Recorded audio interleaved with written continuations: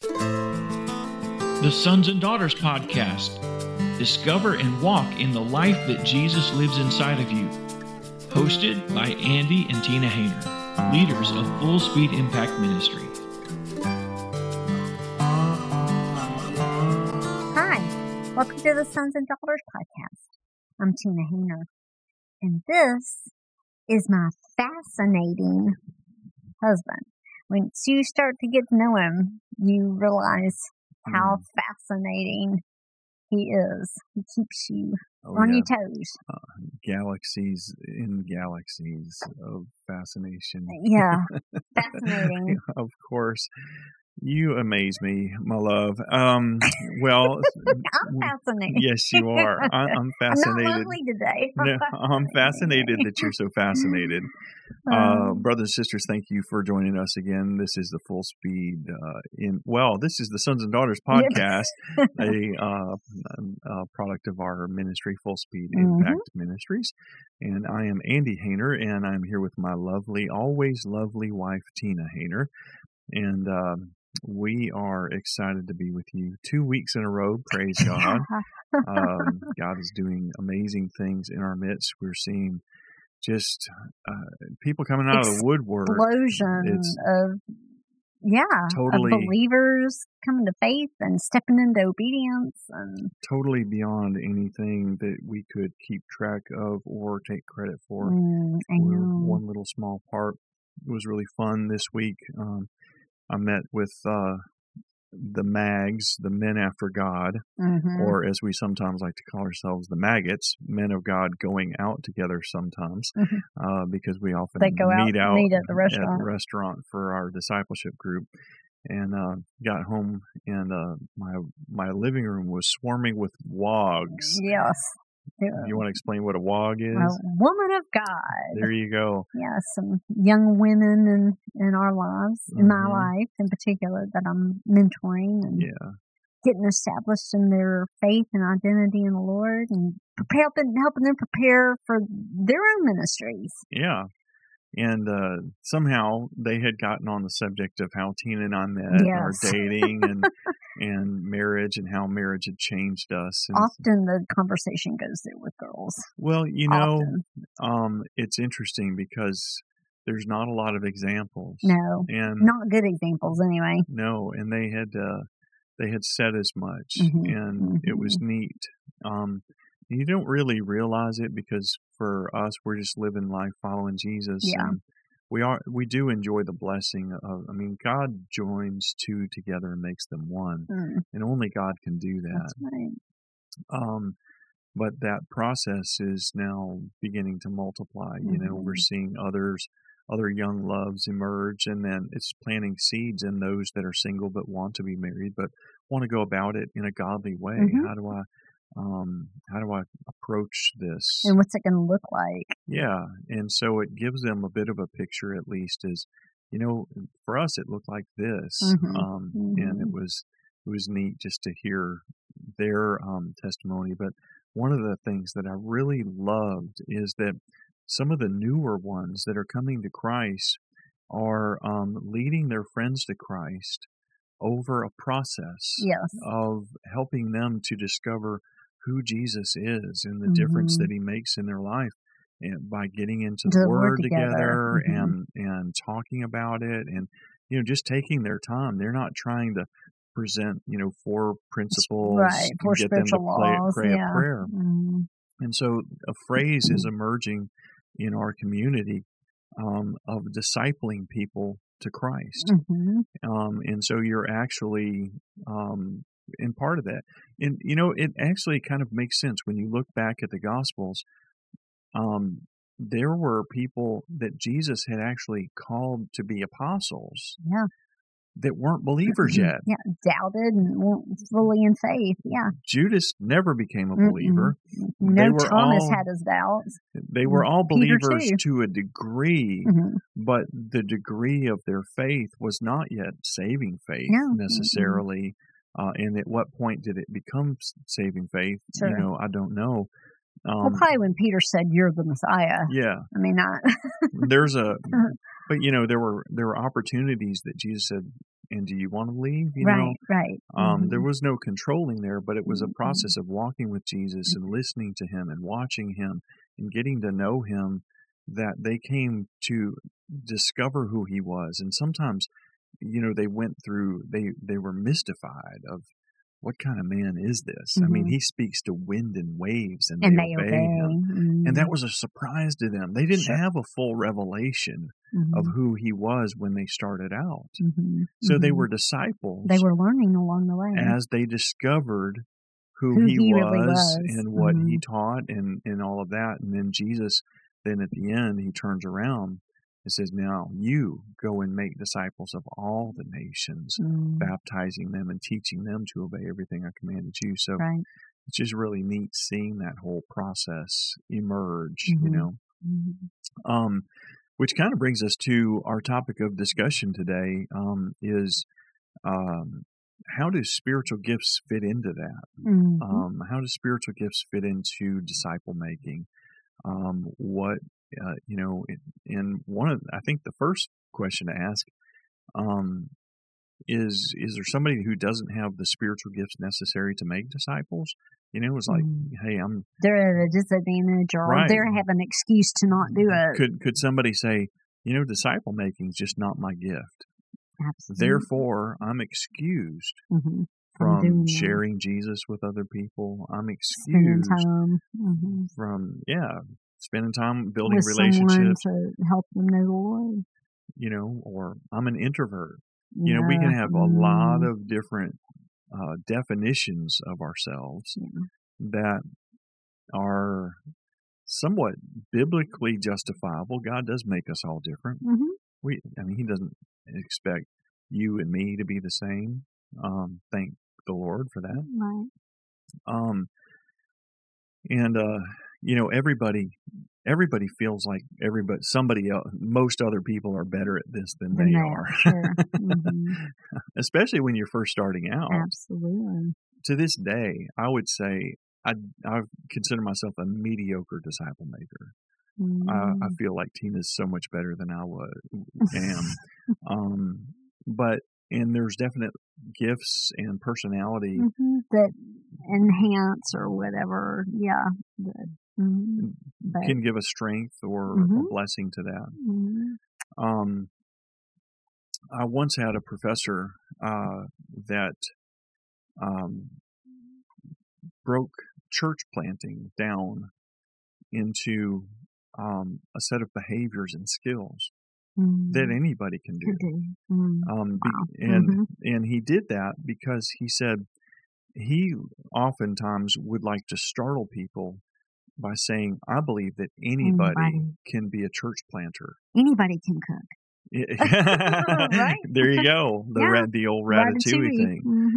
And it's really true when you think about planting a church, oftentimes we think of a level of leadership skills and preaching abilities and maybe music abilities and maybe administrative abilities, fundraising abilities, all that kind of stuff. That, wow, am I that kind of dynamic leader that can start something like that from scratch, And so he broke it down into saying, what if you stop thinking about the end result, to be such a big thing that really intimidates people, and started breaking it down into how do you get there? Basic behaviors, like, can you start conversations with strangers? Could you do a little Bible study with a few group of friends? Can you make friends with strangers? Do you enjoy inviting people into your home or going to their house? Share a meal. Exactly. Yeah. Do you like having fun with other people, doing fun things, building relationships?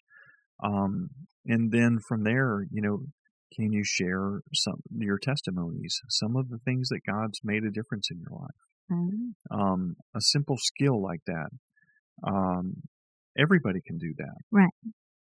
And like you mentioned earlier, with gifts and personalities and stuff, we're all going to do things differently.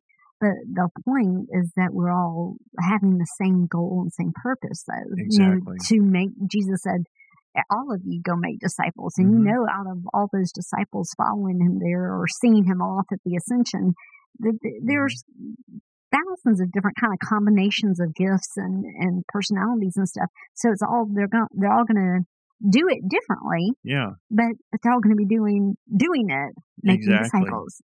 And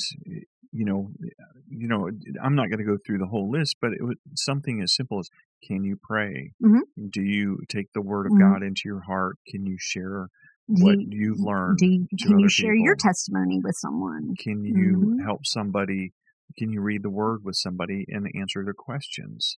Those sorts of things. Can you, and if you've done it, can you show someone else how to do it? And granted, as you go along, there might be some areas where this is something I haven't done yet. It would be a new skill for me, but you could learn that. Sure. That's not a matter of giftedness. No. Sometimes you meet somebody who's exceptionally intelligent or exceptionally gifted, articulate in music or something like that. And they hear something once and they can play it instantly. Yeah. Well, I'm not like that, but most people aren't.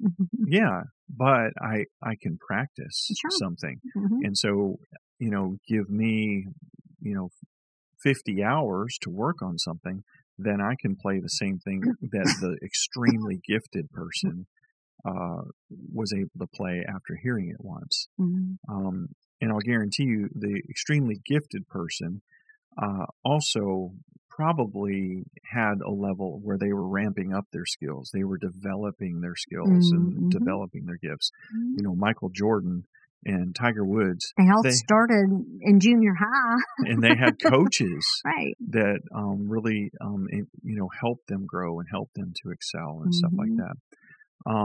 I really believe that Jesus looked at the diversities that we have. And at this point, nobody had spiritual gifts. Right. They didn't have any. The Holy Spirit, They were all just fleshly, You had a bunch of cantankerous ex-fishermen, ex-tax gatherers, ex-zealots, who just went through a devastating trauma and an amazing shock of their lives when he comes back. Yes, reunion with Jesus, and their heads spinning trying to figure out what all this means. And then he's floating up into the sky, blessing them after he just told them, now go into all the nations and share the good news and preach and make disciples. We were doing our Saturday morning Bible study this morning, and one of the sisters in the group had mentioned, well, what do you do when somebody says to you, well, you're not Paul, you're not an apostle? Why do you feel like you got to go preach to everybody? You're not Paul. Right. Yeah, I remember that. And one of the things that's neat is with the mags, the Men After God, we've been going through the book of Acts together now, and then from Acts 6 to Acts 9, the Holy Spirit really drills down and goes past the apostles to regular church people to highlight some of the things that regular church people were doing. So they were in the same category as us, having believed what the apostles were preaching, like you and I do. But believing, they received him and they were being transformed by him in such a powerful way. But they were living in this community of Christ. And then you see, the apostles, they picked out regular men who were going to be able to distribute the food to the widows. But then it focuses in on Stephen. And you see, he was regularly evangelizing at a Jewish synagogue that catered to the Greek-speaking Jews. And after a while, they got so frustrated they couldn't do anything about him, so they pulled political levers and ended up bringing him, the Sanhedrin. Right, the same guys that had railroaded Jesus into being crucified. And Stephen is totally at peace. He's glowing like an angel. And you see that he is saturated with the Word of God. Acts chapter 7, you have this amazing sermon that he gives that really just lays out the spiritual dynamics. Yes, you're Israel, but you're following the flesh. over and over and over, rejecting the leaders that God raises up. And Moses said, God's going to raise up another leader from among your brother, just like me. And guess what? You did the same thing to him as you did to Moses. Yeah. You did the same thing to him as you did to Joseph. You did the same thing to him as you did with Elijah all the other and Elisha, ones. yeah, the prophets. And they rushed at him and killed him. And then you see in Acts chapter 8 that a terrible persecution broke out, and it highlights the fact that everyone was scattered except the apostles. And the Holy Spirit put that in there for a reason. The apostles stayed in Jerusalem and went into hiding. But as the church was scattered in Acts 8:4, it says, so they all went around preaching. So you can see it's not just a thing for the apostles. It never was. Same as healing. Stephen was healing the sick. They saw his signs and wonders. And then Philip also. Yes, he was one of the seven, the regular guys. He wasn't one of the apostles. He was one of the seven that were selected as being, exceptional, outstanding people. Leadership. Regular people. And he's not just preaching, but he's a powerful signs and wonders amongst the Samaritans. Yeah. And that's regular Christianity, disciple making. So some of us may not have preaching in our repertoire. But what if we looked at our spiritual gifts as, what if these are gifts to help us be more effective in some way at making disciples? Right. But it's not a limitation, because there's a certain amount of gifts, but then there's also learning the behaviors and the skills. And that's where equipping comes in, learning those behaviors and skills that are going to help you to be a disciple maker. A simple skill we've highlighted on this program a number of times, being able to share testimonies about Jesus. Another one is being able to get in the Word and ask questions and to help people. Help them pull things out. You don't have to be a great teacher. Let the Holy Spirit teach them. Let the Holy Spirit and the Word of God do His thing. And that's and what's neat is you see these young kids who don't know that they don't have the gifts to make disciples. They don't know that they're not an evangelist. Right. Going out and loving, and they're going out together, and that's another thing. Yeah. That disciple making is a community effort.